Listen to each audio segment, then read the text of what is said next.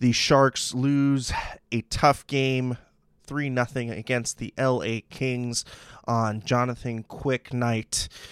Oh boy, here we go. All that and more after this.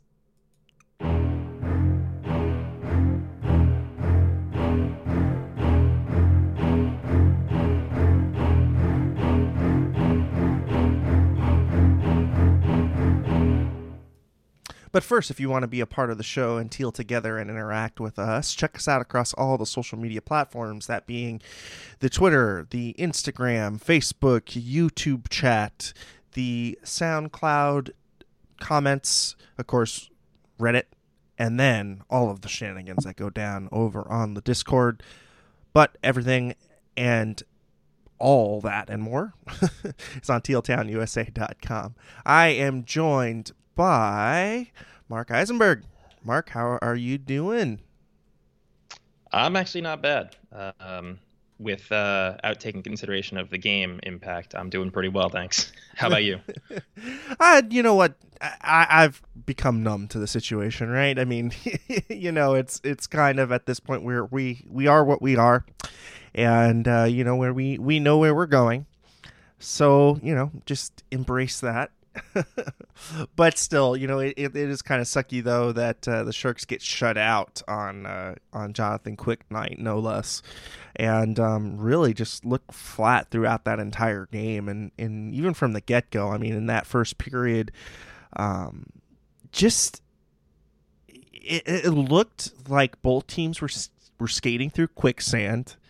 Not really a lot of flow in either offensive zone. I mean, I think they had a graphic up with the total zone time, and for the Sharks it was 2 minutes 30 seconds, and for the Kings it was like 4 minutes and like 50 seconds, right? So it was nearly double what the Sharks had. But I thought it was very curious because it's like, what about the other 18, not 18, what about the other 13 minutes that was unaccounted for? You know what I mean? Like, that's all neutral zone play, and just a lot of quicksand kind of stymied play, and I felt like that's what we were watching in that first period. I don't know about you, but what did you see from that first period? Yeah, not a lot of strong possession from either team. The Sharks definitely looked slow. I thought the Kings were a little bit better in the first period than the Sharks, but for the most part, it just wasn't good hockey all around. Yeah, just wasn't good hockey, and they ended up the shots on goal ended up bearing that out. It ended up being 10-6 in favor of the Kings, and like I said, just a very kind of weird flowing game, and if we take a look, I mean, through that first period, I felt that their face-offs were pretty good. I think through that first period, I think it was something of 8 of 10 face-off wins or something like that. It was in the high 70s, in the 80 percentile range in that first period. But again, every time that they got the puck, even in the offensive zone, when they did get an offensive zone face-off win, it was one and done. It was literally one attempt on net, if that. It just seemed like there was no flow from the back end. The back end didn't really feel like it was, putting a lot of shots on net and really dragging the puck through the neutral zone. I thought it was a lot of lazy play with a lot of lazy kind of passing. And again, it just lacked flow. And I don't know, come to expect, this game looked very familiar of like a Dave Tippett Arizona Coyote kind of game. You know what I mean? Just that kind of hard to watch. Yeah, I hate to say boring, but it just wasn't an exciting game all around. And I think it got a little bit better as the game went on, and teams, specifically the Sharks, started getting to get some chances. But I think, it's reminiscent of like one of those games in the back when you'd watch the Sharks playing the Coyotes or maybe the Wild from back in the day before they actually got exciting. And you just watch and it's just like, oh God, something happened, please. Yeah. Through that second period, though, it did get a little bit better. The flow did pick up. The shots ended up being 14-14. So, they did get some back and forths and even, but, some even chances back and forth. But it ended up being a lot of it being on power play time. The Kings would go 1 for 6 tonight on their power play. But the Sharks would just take a season high penalties, a number of penalties. And again, I think that also aided or aided to their disadvantage in the flow. They just could not establish their game, and I felt, again, every time that they did start to get maybe one or two good shifts within the LA Kings zone, they'd end up taking a penalty, and it just would end up unraveling. It just seemed like they couldn't, just get out of their own way. I don't know. What did you see in that second period? Yeah, I agree. The penalty trouble today was kind of weird. We haven't seen that a ton from the Sharks like this, but it was just nonstop, like you mentioned. You get a few minutes of 5-on-5, then another penalty, and some of them were stupid penalties too. Whether it was like neutral zone penalties, just nothing stick needed. Penalties, it wasn't like it wasn't. They weren't saving goals. It was just penalties that didn't need to happen. So it was hard to get a 5-on-5 momentum going or build anything shift upon shift when you're doing that. You get a good shift together and then you're back in the box and you're killing. And sometimes you can get momentum off the kill, but that just wasn't the case today. Yeah, and unfortunately, the one power play goal that they did give up was in that second period. Comes 6:57 into the second period. Anze Kopitar, his 16th from Jersey, and just one of those kind of yucky, grimy goals that we associate with Anze Kopitar. He had been on a hell of a schneid, so for him, it was a rewarding goal. You could kind of see on his face the look of relief because he hadn't scored in a while, and he started off the season really hot, but fell off. Like I said, though, unfortunately, the Sharks, they would just continually, shoot themselves in the foot, and it finally burned them. And the penalty kill I'm not worried about. 1 for 6 statistically is a pretty good night. But unfortunately, when you're not scoring any goals and you're not, getting, when you're not getting the grade A chances, and then when you do get the grade A chances, get stymied by the opposition's goalie. Because I thought Cal Peterson really stood on his head in that second period and really kept the Kings in it. I think that they could have easily been tied at the end of that second. With just the kind of momentum push that you saw the Sharks had. But again, those self-inflicted wounds from earlier in the period sucked the life out of them, right? So it just the consistency, and then when they did get the consistency going a little bit, their goaltender Cal Peterson was already locked in. Yeah, and I think Hertl got a few good chances in there. Peterson made a few good saves. And yeah, like you said, I think the game shifted back to a level playing field, if not a little bit more, even in favor of the Sharks there in some of the points in the second period.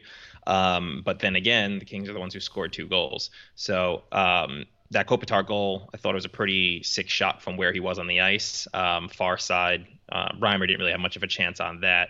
I believe it was Burns who failed at a clearing attempt right before the goal happened, which I thought was kind of crappy because usually he's got a hard wrister. He could usually wrist that out of the zone pretty well, but he failed, goes right to the defenseman. He passes it across, and then suddenly Kopitar is hitting the opposite side post and in. So it was a goal that could have been avoided. But like you mentioned, I'm not going to really be sour about killing 5 out of 6 penalties, especially with how that penalty kill's done the whole season. Yeah, and I thought that tonight's game was one of Brent Burns' one of his weaker outings of the season, and I think he looked a little tired, and I think you could kind of see that in his skating tonight. But unfortunately though, that the Sharks would go down again from this time on a Phillip Danault goal, his 18th of the season, Jersey and more. So Jersey factoring in on 2 of those goals tonight. He's getting his 18th, and this one, just losing track of the puck. You get Phillip Danault getting a good chip shot in, and unfortunately finds a seam on Reimer. But again, this was a failed clear. It was the Sharks had gotten kind of hemmed in on their own zone. The self-inflicted wounds of not getting the puck out of the zone, and again, the Kings, kind of what we've seen them do this year is kind of capitalize on the mistakes of other teams. They don't particularly make a lot of mistakes, but what they do end up doing is if there is a turnover or if there is a fumble on the blue line, they have burned a lot of teams that way, and it seemed like that was kind of playing to script in that second goal from Phillip Danault, and what a pickup by LA. I mean, he's been a revelation for them in extending their depth, and one of the reasons why they are kind of poised to be on this playoff run here. Yeah, he's up to nearly 20 goals, so definitely a good pickup. That goal, I'm not going to really blame anyone too harshly on that goal. Reimer, I don't love the rebound, but at the same time, it's a tricky shot to pull in. I think it hit him like upper right shoulder, bounces. It's kind of hard to control it as a goalie, and I think he also had kind of lost track of the puck. Middleton gets beat. I think it was Middleton gets beat, and maybe he could have tied up the forward a little bit better. But he wasn't like in a bad position. He wasn't in the wrong place. So it was just he got beat, and it resulted in a goal, chippy goal, but that's what you need sometimes. So nice play for the Kings. I saw Dursey. I think he assisted on both of those first two goals, and I hear his name all the time. Every time we play the Kings, I'm hearing Dursey throughout the game, all game long. Yeah, he's one of those players that has really kind of been a revelation for them in the absence of Drew Doughty, and again another one of those pieces that is kind of one of the diamonds in the rough for Rob Blake. So it's reflected in his ice time status. I mean, he had 26 minutes tonight of ice time, and that's pretty high for a defenseman of his ilk. He's only 23 years old. He's 6 foot, 195 pounds. So they're really relying on this kid, and I think that they're gonna, I think he's gonna kind of come to blossom as the next generation of LA King defensemen. So, nice diamond in the rough there for sure. Going into that third period, the Sharks, as you would expect with the score effects, end up getting the majority of the shots. It was 9-3 in favor of the Sharks. However, again, those 9 shots kind of deceptively high because it seemed like a lot of them were low danger shots. A lot of them coming from the perimeter. The Kings really didn't give up a lot of grade A chances tonight, and the ones that they did give up, I mean, Cal Peterson kind of just stood on his head. So. I think it was one of those nights where it's not only are you playing up against the Kings system, but you're playing up against a goaltender who maybe trying to shake some of the demons from that 5-0 game. But what did you see out of Cal Peterson's game, Mark, that just kind of kept them rolling throughout the whole game tonight? Yeah, I think it was just the best word is just solid. He wasn't like extraordinary because he wasn't really tested to be at that level. But I'd say the hurdle chances, and then Meyer had a couple good opportunities that he stopped, and he made the saves that they needed. So he earned the shutout. I think the Sharks' shot numbers are a little bit deceiving. Off the top of my head, I would say maybe 6 or 7 high danger chances the entire game. Right. But yeah, I mean, with how we've scored against the Kings all season, I think it was 4, 5, and 6. I want to say the 3 games we played prior. But yeah, they probably were looking for some revenge there, and Peterson gave them that tonight, especially in a night that's honoring another goalie. So that was kind of nice, I guess, for them. But yeah, I think from a Sharks perspective, you watch that game, and it's kind of the same thing that when the Sharks have lost that you see. It's just like the same players play well. Meyer, Hurdle, I thought they both played well. Hurdle specifically played very well, I thought. I think Carlson looked good again, as he has since coming back from his injury. He's carrying the puck. He's making really nice passes. But again, it's just like I don't notice any depth. Like no depth chances, no depth opportunities. I'm going to challenge you maybe a little bit on this one. I thought Logan Couture and Timo Meyer had pretty bad games, to be honest. They're both -2. Timo had 4 shots on goal tonight, mind you, but he did have 2 penalties tonight. And Logan, sure, Logan had 53% on the face-off, so that's okay. He had almost 3 minutes of ice time on the power play, 3 minutes, 13 seconds on shorthanded time, 3 shots on goal. But, those are 2 players that I expect a little bit more defensively from.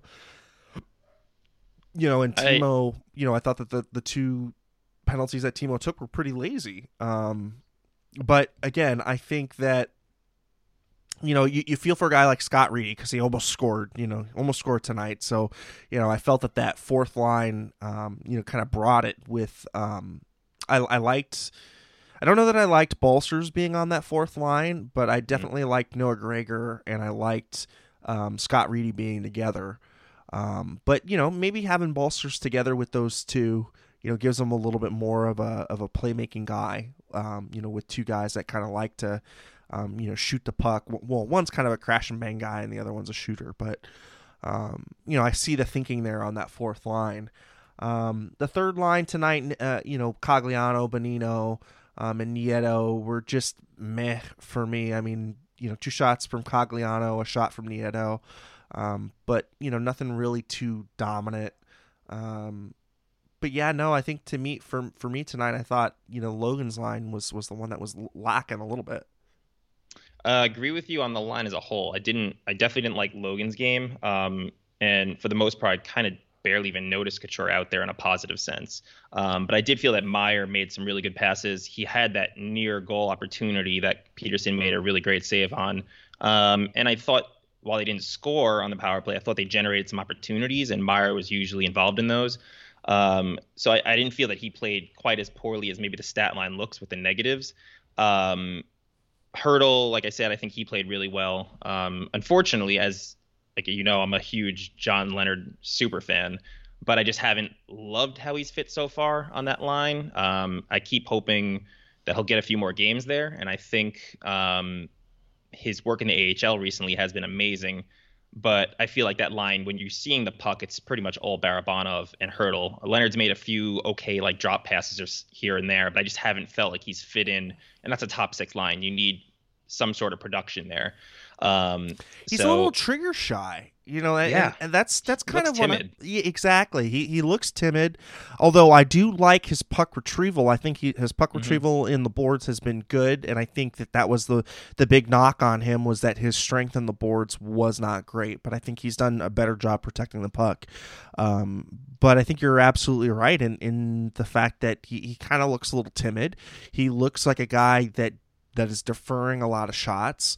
And when you're on the line with a Barabanov, a guy who, is very underrated in his playmaking ability, but a guy who likes to bring the puck through the neutral zone, who likes to kind of distribute, you need to shoot. You need to be more of that shoot first guy. And that's what we need to see from Johnny Leonard. And, I hope he does get a couple more looks up there, but he needs to really put the emphasis on a shot. On Leonard, I got to ask you if you've noticed this. It's something that I've noticed a few times, and it's kind of bugging me. And I don't know if maybe it's something that Bugner has told him or he's raised as like a concern from previous times being in the NHL. But I feel like he cuts his shifts so short. And Hertl and Barabanov sometimes are out there another 15, 20 seconds beyond that. Like there was a shift today that I noticed, and I noticed also the last game where they had the puck in the offensive zone. They had possession, and then they threw it into the corner. Didn't really lose possession. I think Hertl was chasing the puck, and I just saw Leonard bolt off to the bench. And I was like, they had been out there for maybe 30, 35 seconds at that point, and it was just a situation where I was like, what is happening here? I've noticed this a good half dozen times over the 2 games he's been with them. Well, he's just cutting these shorts. You're not seeing things. You're not seeing things. I mean, he was the forward with the least amount of ice time tonight at 10 minutes, 20 seconds. And, Dave B. Pilot bringing in this up, and I think I have to agree, is the problem with Leonard is Bugner. I think that is a directive from Boogie, like, hey, look, you need to get off the ice and you need to make sure that your ice time is limited, very, very carefully. And I think that's by design. I don't think that's I don't think that's a coincidence that you do see that. Which I don't agree with, because if you're gonna put a guy up on the second line, you gotta let the leash off of him. You just let him roll with his line mates. You can't be adjusting, here and there, tweaking each individual within the line, because then what you're doing is you're also ceding to the other team that, hey, look, you don't have a lot of confidence in this one player. He's being rotated out. Here's a guy that you can key off on when he is on that line, because it is a guy that they are sheltering a little bit. And it bears out Rudolph Balcers. He had 12 minutes of ice time tonight, but he was on the quote unquote fourth line. So, just kind of goes to show you where Boughner's thinking is. I mean, Logan and Timo both clocking in at 19. Tommy Hurdle with 20:42. So, I mean, Tomas has got basically a minute over on Logie. And I don't know, man. I don't like putting forwards in that 18, 19, 20-minute range. I think you're really starting to diminish. You're getting diminishing returns at that point. I really do like to keep the forwards in the 17, the high 17s, 18s if you're going to have extra, power play time and stuff. And again, it just seems like there's not enough trust in, the Scott Reedies of the world and Noah Gregors of the world and Jonathan Dollins of the world. And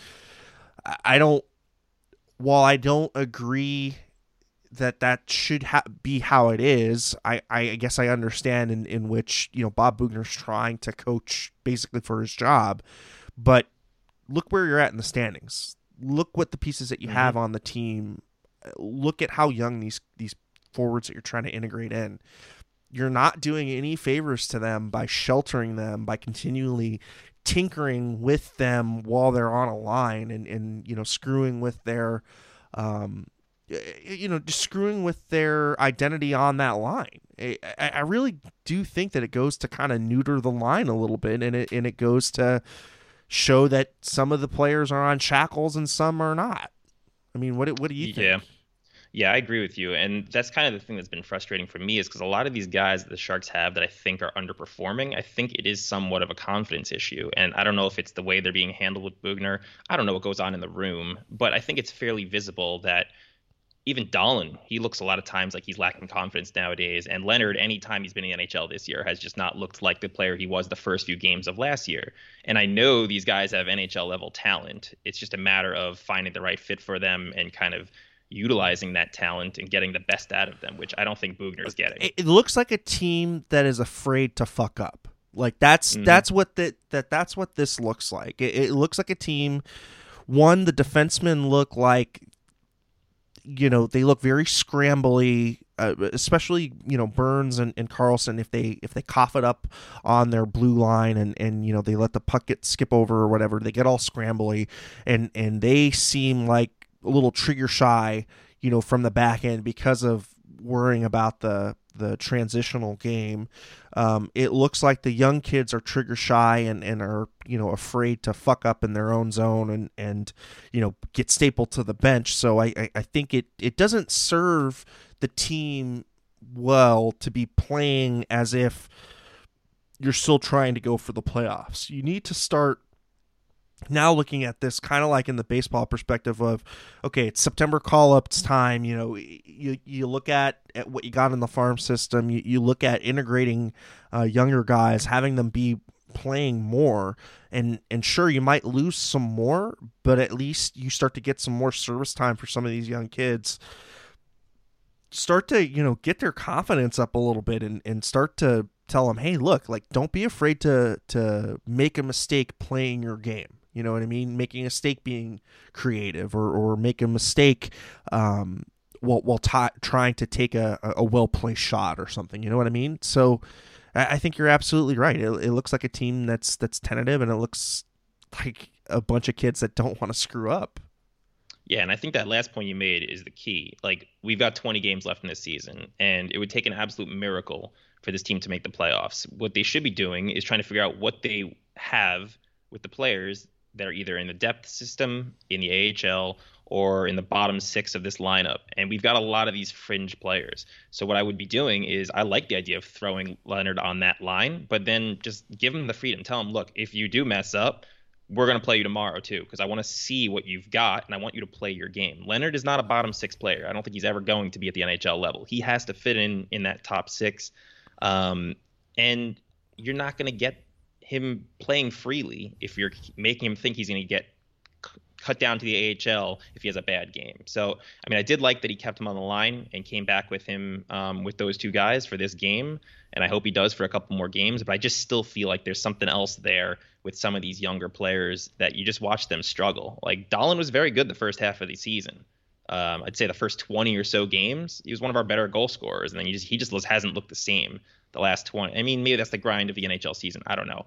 But I think there's something there between that relationship between Boughner and some of these guys that just isn't working.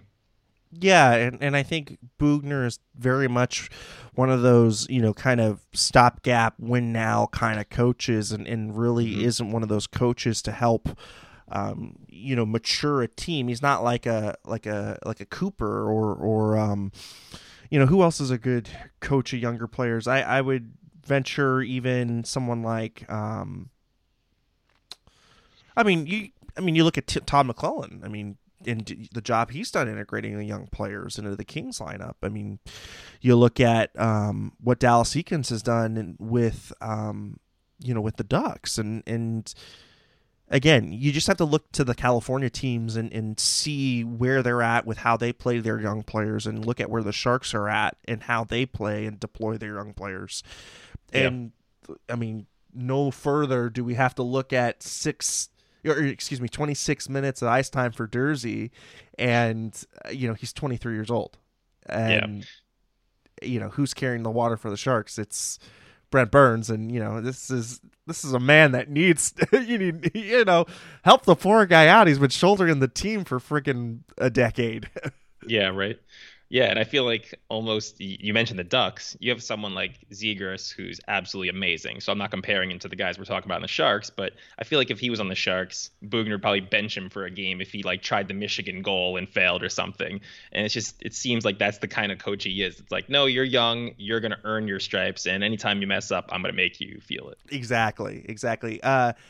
Grand Desir 12, thank you for checking in. Hey, Eric Mark, hitting the like button to show support, man. What a drag, another loss.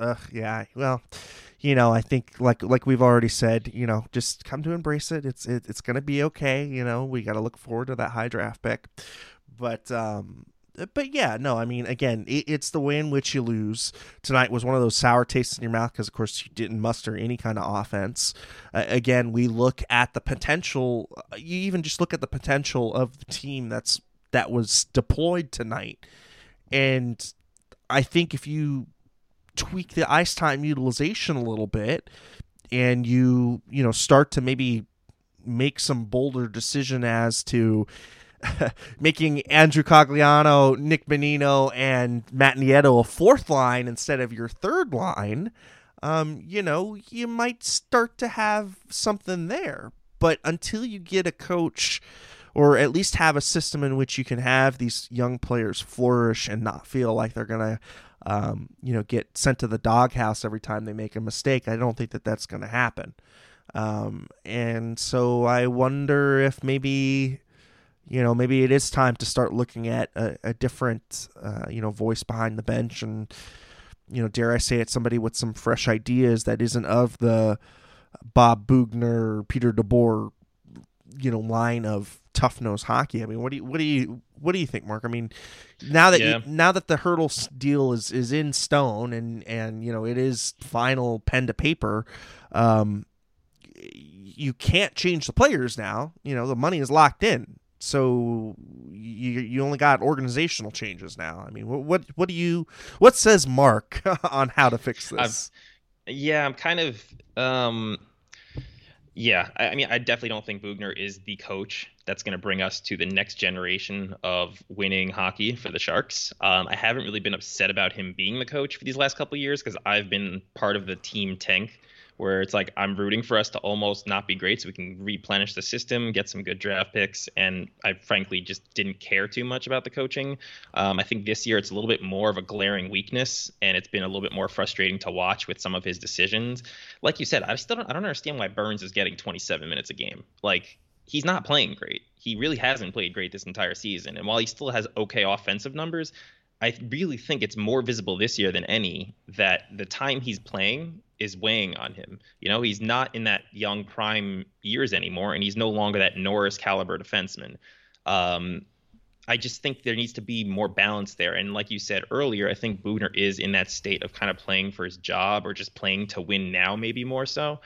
And that's kind of clouding some of those decisions, or at least that's me giving him the benefit of the doubt rather than just assuming he's a terrible coach.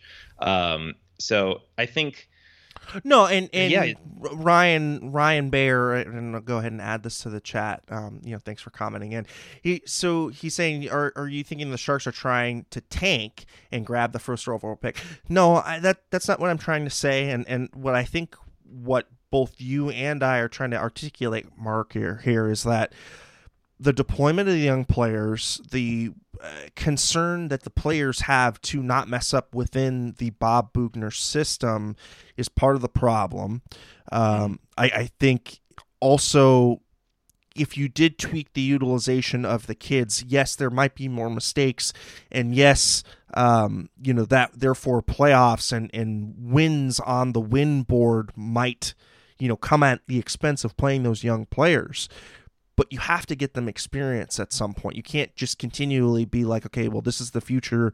The future is in a year, or the future is in 2 years, or the future is in 3 years. No, I mean, you got to see what you have. And I think at this point, it's pretty clear that the Sharks are not going to make the playoffs. It's unfortunate, but I mean, if you just listened to the ESPN broadcast tonight, their statisticians had it at a 1% chance for the Sharks to make the playoffs. Look, I am not a Nostradamus. I am not a statistician, and I would tell you any chance is better than no chance. That being said, I don't think it's in the cards for this season. That's okay, but what I want to see now is growth and development. That's what 100%. I want to see. Yeah, and I think that's what I'm looking for as well. We have this group of young players that, as we've mentioned, are kind of fringe, and we don't really know what we've got with them yet. And they're kind of not exactly that next wave. We've got a bunch of juniors players that are coming into that next wave, but we've got these guys that we need to really figure out if they're NHL players or if we need to move on from them. It's a whole bunch of them. There's a few of them in the AHL still, like Blichfeld, Chmelevski. These guys, I would just give them minutes the rest of the year. And if they're not going to earn their time at this point, it's time to move on. They've been with the franchise for several years, and it's time to get new players in there and offer new opportunities. I mean, like a guy like Noah Gregor is, I love him as a player. I think he's got a lot of skills, and I think he's got talent, but he has got to unleash and play without the, without that fear that it seems like he's got in his game right now. And if he can't do that, then it's time to see if somebody else can, like we had said, Chmelevski, this is a guy that we touted, a few years ago as, okay, he could be a potential as a third line type player, maybe even a fringe second liner, and yet he has just fallen completely off the face of the earth. Yeah, just no development there. And and like you said, even about Gregor, he's kind of one of the things that I just feel like we've had these players for the last 4 or 5 years that we like, and we want to find reasons to like them, but then they just never consistently end up on the score sheet, and they never consistently fill the role we need them to fill. Like Gregor, his speed is elite. He's a good player, and he's fun to watch, but he just doesn't produce. Reminds me of Torrey Mitchell.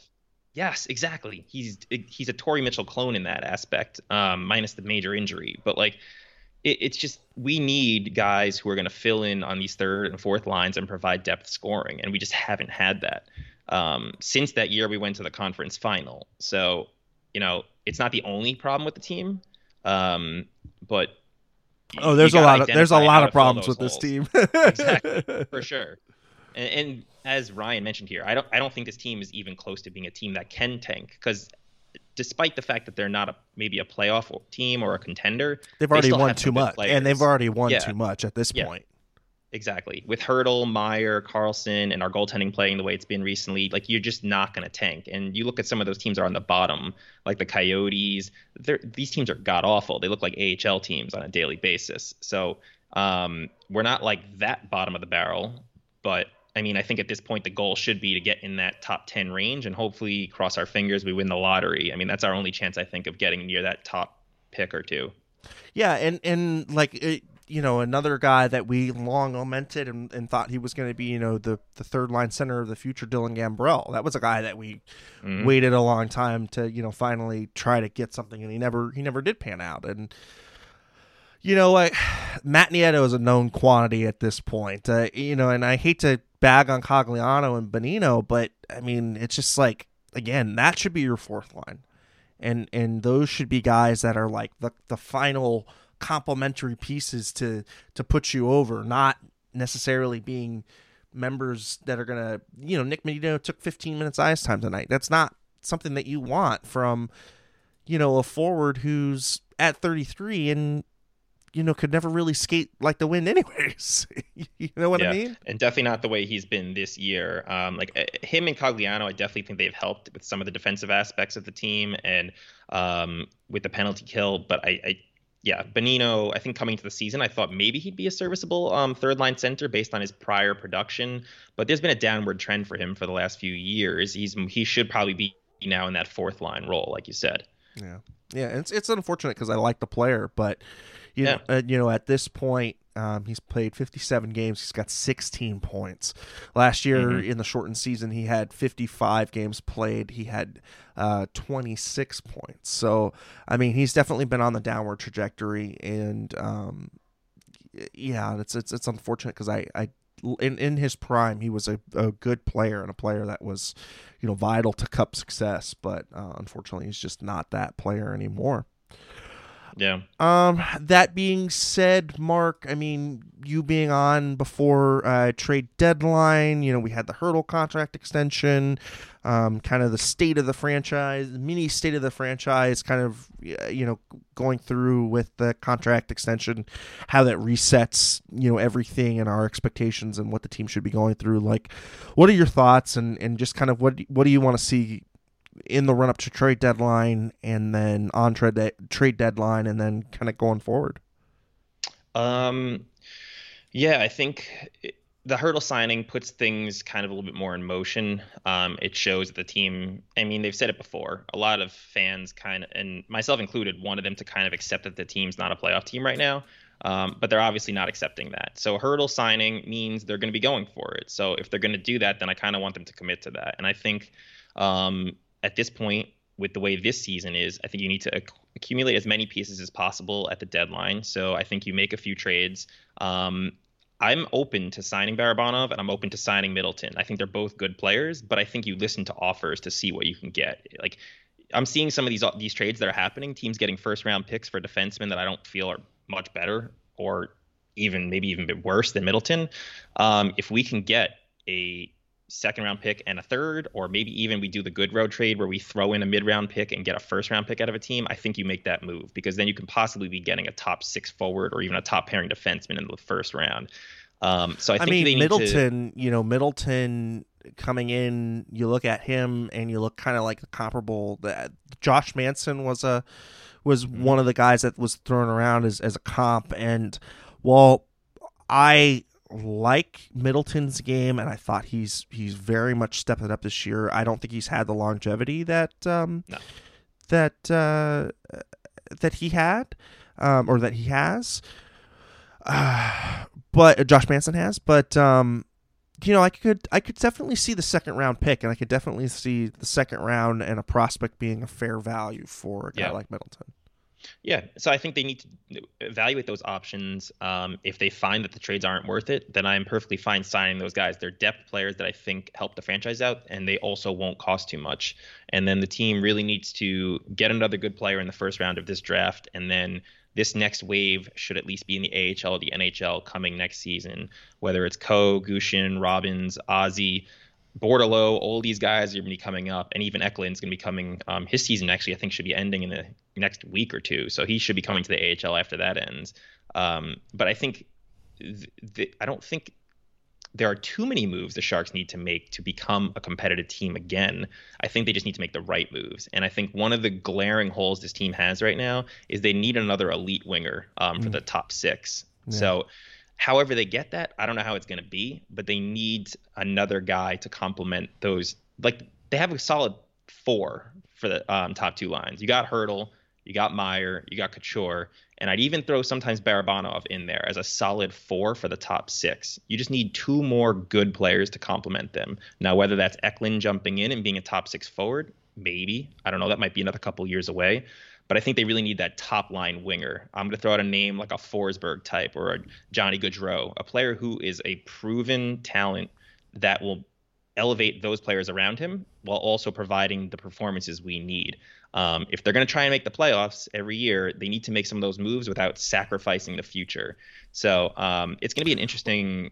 It's going to be an interesting week. I want to see what happens. Yeah, I mean, for me, I still think that the team is still a good second, third line type of center. Because, all right, I've kind of already come to expect, or not expect, but I've already kind of come to accept the fact that the Sharks are not going to have like a bona fide number one type legit center that like a Connor McDavid or a centerpiece type center like that. Yes, Hurdle is definitely a 1B or a 2A type center, and same for Logan. So I think what you're if I'm looking at this roster right now, I think you try to emulate somebody like a Vegas, where you try to throw out 3 second lines, you know what I mean, and have Cogliano and Benino, Nieto as like a fourth line. That would be a great fourth line, complemented with like, you know, an Eklund third line with maybe like Balsers and, you know, insert, you know, winger there. And then, you know, on that second line, I'd really love to see Jonathan Dahlen grow into that second line type player. But maybe it would behoove the team to put him on a third line with a Dahlen and like a Balsers, have those 3 together. That way you can have, you know, Barabanov and Hurdle with like a more established, you know, type winger. And then maybe you could put a John Leonard with a Logan Couture and Timo Meyer. I don't know, but there are certainly some permutations, but I definitely see where you're getting at with the top line winger.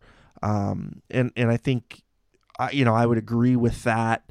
I don't know. Would you keep Eklund in the top 6, or would you try to put him as a center and really make him a dominant third line center, kind of when he start him, ease him in easy, and then kind of work him the way into the top 6? How would you work It's him tough. I would kind of take the Hurdle approach, where you start him on the wing, and then as he progresses and develops, becomes more of a center. I think he's kind of small still. I've seen a lot of his highlights from Europe, and he still seems like he gets dummied a lot physically. So I think he needs some time, I think, before he's a center at the NHL level. But the way I'm looking at that third line, and I kind of agree with you, I think that actually is one of the blocks between us being a competitive playoff, even top level team. But I think there might be the internal players for that. I just think they're about 2 years away. I think next year is going to be that year where a lot of these guys who are either in juniors or college or Europe right now, they're going to need that transition year where it's either AHL time or NHL. And then I think they'll be productive in 2 years. And I think out of that group that I mentioned earlier, what you really need is a third line center and another complementary winger. And I think they're going to end up coming out with both of those. I mean, fills. Tommy Bordelot really seems like he might be able to fill in that top line winger spot. The center is what I'm more concerned about finding, to be honest with you. Bordelot has played center in college with Michigan, and I think it just depends on his game and how it develops. I don't know if he's necessarily going to be a third line center type. And I'd say the same thing probably for Eklund. I think they're more offensively focused players. And at least in the next couple of years, I think they're going to be more complementary players than driving a line. But from that group of next wave players, if we can get 2, which I don't think is unrealistic from the talent we have there, to 2 slots to fill NHL roster, the NHL roster in the top 9, I think you're going to be in a good place from the Sharks. And at that point, it's just filling what I originally said of that top line winger. I think externally, whether it's via trade, free agency, or something. I mean, who knows what we're going to get in the first round of this year's draft, and maybe we find a gem somehow. But I think they're like 3 pieces away. And then, I mean, we haven't even gotten into the defense yet, but I feel like we have a few fringe players there as well that if they develop and just provide those complementary minutes, um, we have at least a playoff team. Beyond that, I don't know. It's tough to see this team really being an elite team in the next 3 to 4 years without some sort of miracle happening. I don't know, unless Wilson or Will, whoever is running the trades at this moment, pulls off some sort of amazing trade, or one of our draft picks turns into, like I said, a miracle pick. It's just hard to see this team really competing with the top level teams. Yeah, I mean, Ozzy Weisblatt is a guy that got mentioned in the chat too, as being maybe another winger type. I think what we're going to start to see, and because the way that the organization has decided to shift their draft to go from targeting a select type forward going towards best player available, which is the way that they should have been drafting, mind you, but it is a departure from the organizational's traditional take a big centerman, continue to have good right-handed offensive type defensemen, take a big burly left-handed defenseman. They had some keys to what they liked in their development system, and you could see it from past picks and what they were trying to do. But I think what we're going to start to see is that we're going to be a center short, like a big center short in the upcoming seasons in the Pacific Division, and that's what I'm concerned about. It's just that the Sharks might not be big enough to compete with the Trevor Zegras and Anze Kopitars of the world. Yeah, and two more points I want to make on that. So, and specifically the mention of Ozzy. I think Ozzy is going to end up turning into more of a bottom six forward, and I think he's going to be a valuable one. I think he provides a lot of heart and grit and speed, and I think but I just don't necessarily see top six upside in him. But on the other hand, the one player that I think is kind of floating under the radar for the Sharks is Daniil Gushchin. Mm-hmm. He is absolutely tearing it up on a god-awful team in juniors right now. I know he's an overager, or not necessarily an overager, but a draft +2. But he's scoring at a goal per game rate, almost a 2 points per game rate. And he's just going absolutely nuts there. And I think he has elite level skills. The only concern, which shouldn't be as much of a concern these days, is his size. But I think of the prospects we have, he has some of the biggest boom potential. So if everything does go right there, I feel like he eventually could slot into the top six. He's more of a boom or bust player, like I said. I don't think he necessarily is a guarantee to be an NHL player. But if he makes it and everything hits, I could see him being an elite level player. Yeah. Yeah. Yeah, I'm just looking at the depth chart right now. I mean, Thomas Bordeleau is what they have here. It's on the centers. They have mm-hmm. Thomas Bordeleau, Linus Oberg, Alex Young, Max McHugh, Theo Jacobson, Igor Spirmanov. And I mean, out of those, Thomas Bordeleau. But again, I'm just concerned about his size as a especially a third line center. Yeah. He's 5'11", 181 pounds. It's not the necessarily the height. It's just that he seems a little lanky. You know what I mean? He just doesn't seem like he's filled out his body yet. So I don't know. Like you said, hopefully we'll get some hits, and of course, if the players end up being good wingers, you can trade players, and you can move assets and stuff to get what you need. But again, I think what I'd like to see out of this next 20 games or last 20 games is just, again, more utilization of the young players, get to see really, what you have, and start setting expectations for next season, and start the races and the battles for the jobs for next season. Yeah. And I'm kind of really hoping, I think it would be a great end to the season if we could have another Barabanov type performance. It's like how we all were pretty excited about how Barabanov was the final 2-3 weeks of the season last year after we acquired him for basically nothing at the deadline. If we could have one of our young players do that, or maybe the Sharks find another random player who's just not doing well in one city or another, and they trade for him and give him a shot, and he, performs, that would give me some added hope for the depth of this team going into next year. But haven't seen that recently. So, well, I mean, it's TBD as to whether that'll happen.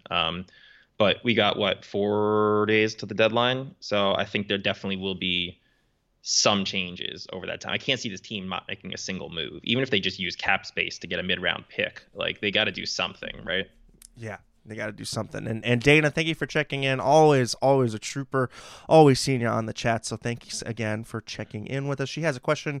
What do y'all think about Goudreau? Can he be a replacement when Reimer's time is up? Well, Reimer is an interesting question because I don't know if he's going to last throughout the rest of this season and or could be a trade commodity piece even next season if the Sharks do decide to keep him. So, let's just say for the sake of argument, that it's going to be at least a season before we have to make some kind of, real move in the, in the nets. And from everything that I've heard, you've got a guy in Benjamin Goudreau that the team is actually pretty high on. It was one of the guys that Joe Will highlighted in the media availability after, with Hertl and talking in on one of their players that they feel is going to be a guy that, is going to be a piece going forward for the team. I mean, his OHL numbers in the playoffs are outstanding.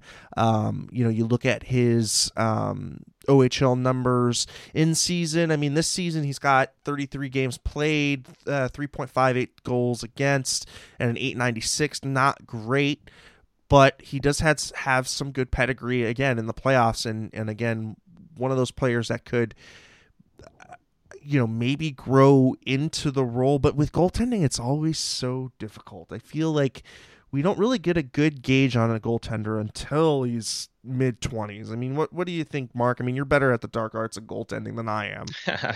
Yeah, I'd say you're right. Goaltending is super tricky. So it's almost impossible to project. But what I will say is Ben Gaudreau is the best goalie prospect we've had in a while. I think at least at the age that he's at. I mean, there was definitely some excitement over Melnichuk, but he just hasn't worked out, I think, so far. But in Gaudreau, what I think we have is a goalie that's very much like a young John Quick in his style. He's very aggressive, very athletic, which is different from what we've seen recently with Sharks goalies, where we go for that tall, positionally sound goaltender. So I mean, he's not a shrinking violet, right? I mean, he's 6'2", 174 pounds, and he's only 19. Yeah. So yeah, he's going to be a little bit big. 6'6", yeah, 6'5", like Jones or Hill, but a battler. Yeah. I think a guy that battles and a guy that elevates in the playoffs, and I think that's what the team really did key off on. I mean, you look at some of it, like the OHL Cup. The guy posted a 935 save percentage in 2 games, had 2 goals against, or you look at, some of the underage 16 tournaments that he's been in, a 965 and a 133 goals against for, North Bay AAA tournaments. I mean, he does have some good playoff pedigree, and I think he does have some good lineage, and I think he does have the physical assets to be a good goaltender. But again, goalies are just one of those positions that I say mid-20s at the very earliest is when you get a real good clue in, unless it's somebody like a Carter Hart, right, who is just clearly or Spencer Knight, where they're just clearly above the rest of the pack at their age group for goaltending. Yeah, I think he's got a longer trajectory for sure. And I think what you should really look for next year is to see if he makes the World Junior Championship team. He's been picked as one of the guys who people are expecting to possibly even be the starter on that team next year. So to see what happens with that. But I also, for the people who are looking at his stats, I wouldn't read too much into his stats this year because his team is not very good. And it tends to be tricky with goaltending stats in juniors. But if you follow me on Twitter, you've been seeing that I retweet almost on a weekly basis him and his highlight reel saves. They've really been pumping out content of him just making diving across the crease saves, just multiple saves, rebounds, everything. He's just been lights out with some of these highlight reel plays. So I think the foundation is there. It's once again, it's just goalies. You never know what's going to happen and who's going to develop into something great. So Yeah, and it seemed like for a long time the Sharks had that goalie factory moniker for a long time, and especially under the Warren Strelo development program, they were cranking them out. But Miss those days. Yeah, right. But unfortunately, it's just one of those things where in an organization, the strengths of an organization tend to ebb and flow, and right now goaltending is just in one of its ebb moments in this organization. But I do think that they have addressed some of the goaltending through the draft. I think that this is also a team that has relied heavily on European free agent goaltending finds, and they always seem to scrounge up a goaltender out of some European league. So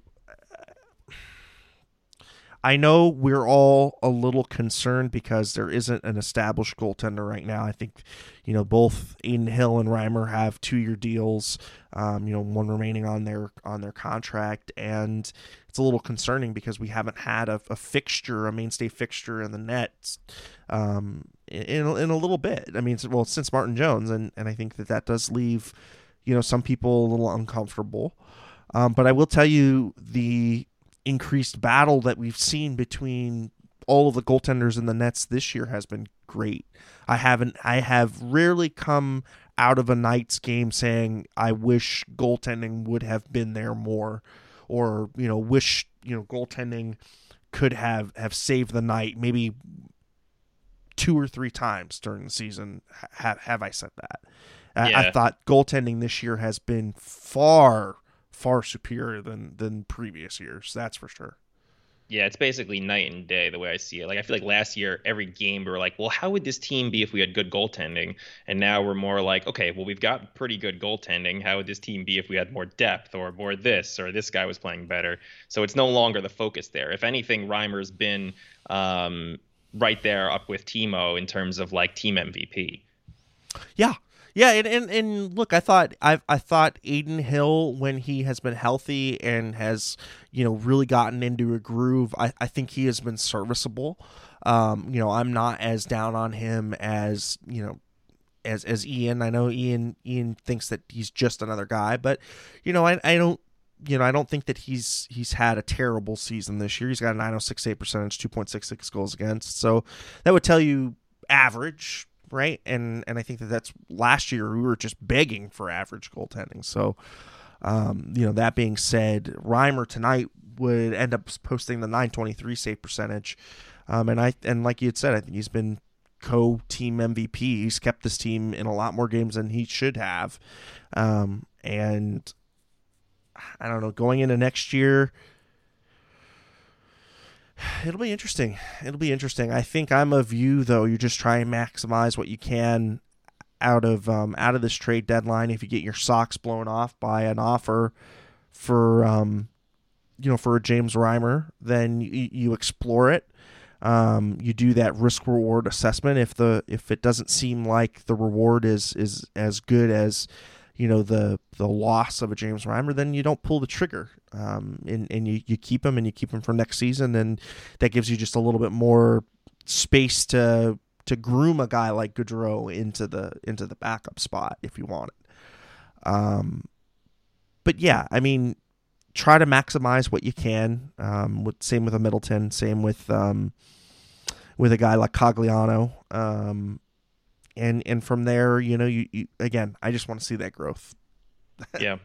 This time next week, I hope we have a few more draft picks. I think that's really what it is for me. Yeah. Preferably second rounders, or above, or first if we're lucky. But yeah, something in that range. If you could somehow swindle a first round pick for Jake Middleton, that's larceny at its finest. So let's see what the Sharks organization can do. They always make things interesting, even if it's just the small little deals.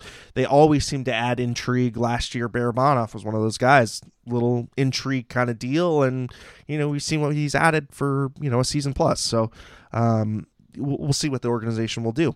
That being said, Mark, what are you up to these days, and where the people can find you? Just been really busy. New York City life is kind of back to normal here a little bit, which I guess is a good thing. So just been very busy, but they can find me as always at Mark SJS on Twitter, constantly tweeting about Sharks prospects, retweeting Benny Gaudreau videos, and doing lots of things like that. Awesome. Thanks, Mark. And as far as me is concerned, you can use my first name. That's Eric, ERIK, Landy, LANDI, across all the social media garbage platforms.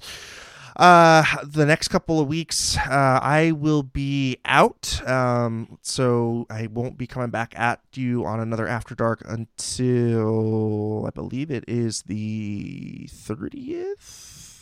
I want to say, but it's the end of the month, and I will be out in the wilderness of Zion, doing a male bonding trip, so to speak. It's a friend's bachelor party, so we're going to be out there for a week, doing some hiking, doing some kayaking, maybe, just hanging out in the outdoors and stuff, and kind of resetting before his big day. And as far as any of the other ventures are concerned, yeah, check out all the social media platforms. And in case you missed us, check us out across all of the podcasting platforms, that being the Apple Podcast Store, the Google Play Store, the YouTube Rewind, SoundCloud, of course, Spotify, TuneIn, iHeartRadio, all that and more across tealtownusa.com. And let's see if I can do this right. Keep it real. Keep it teal. Keep it real, teal. Thank you, everybody, and have a great night. We will see you after the next one.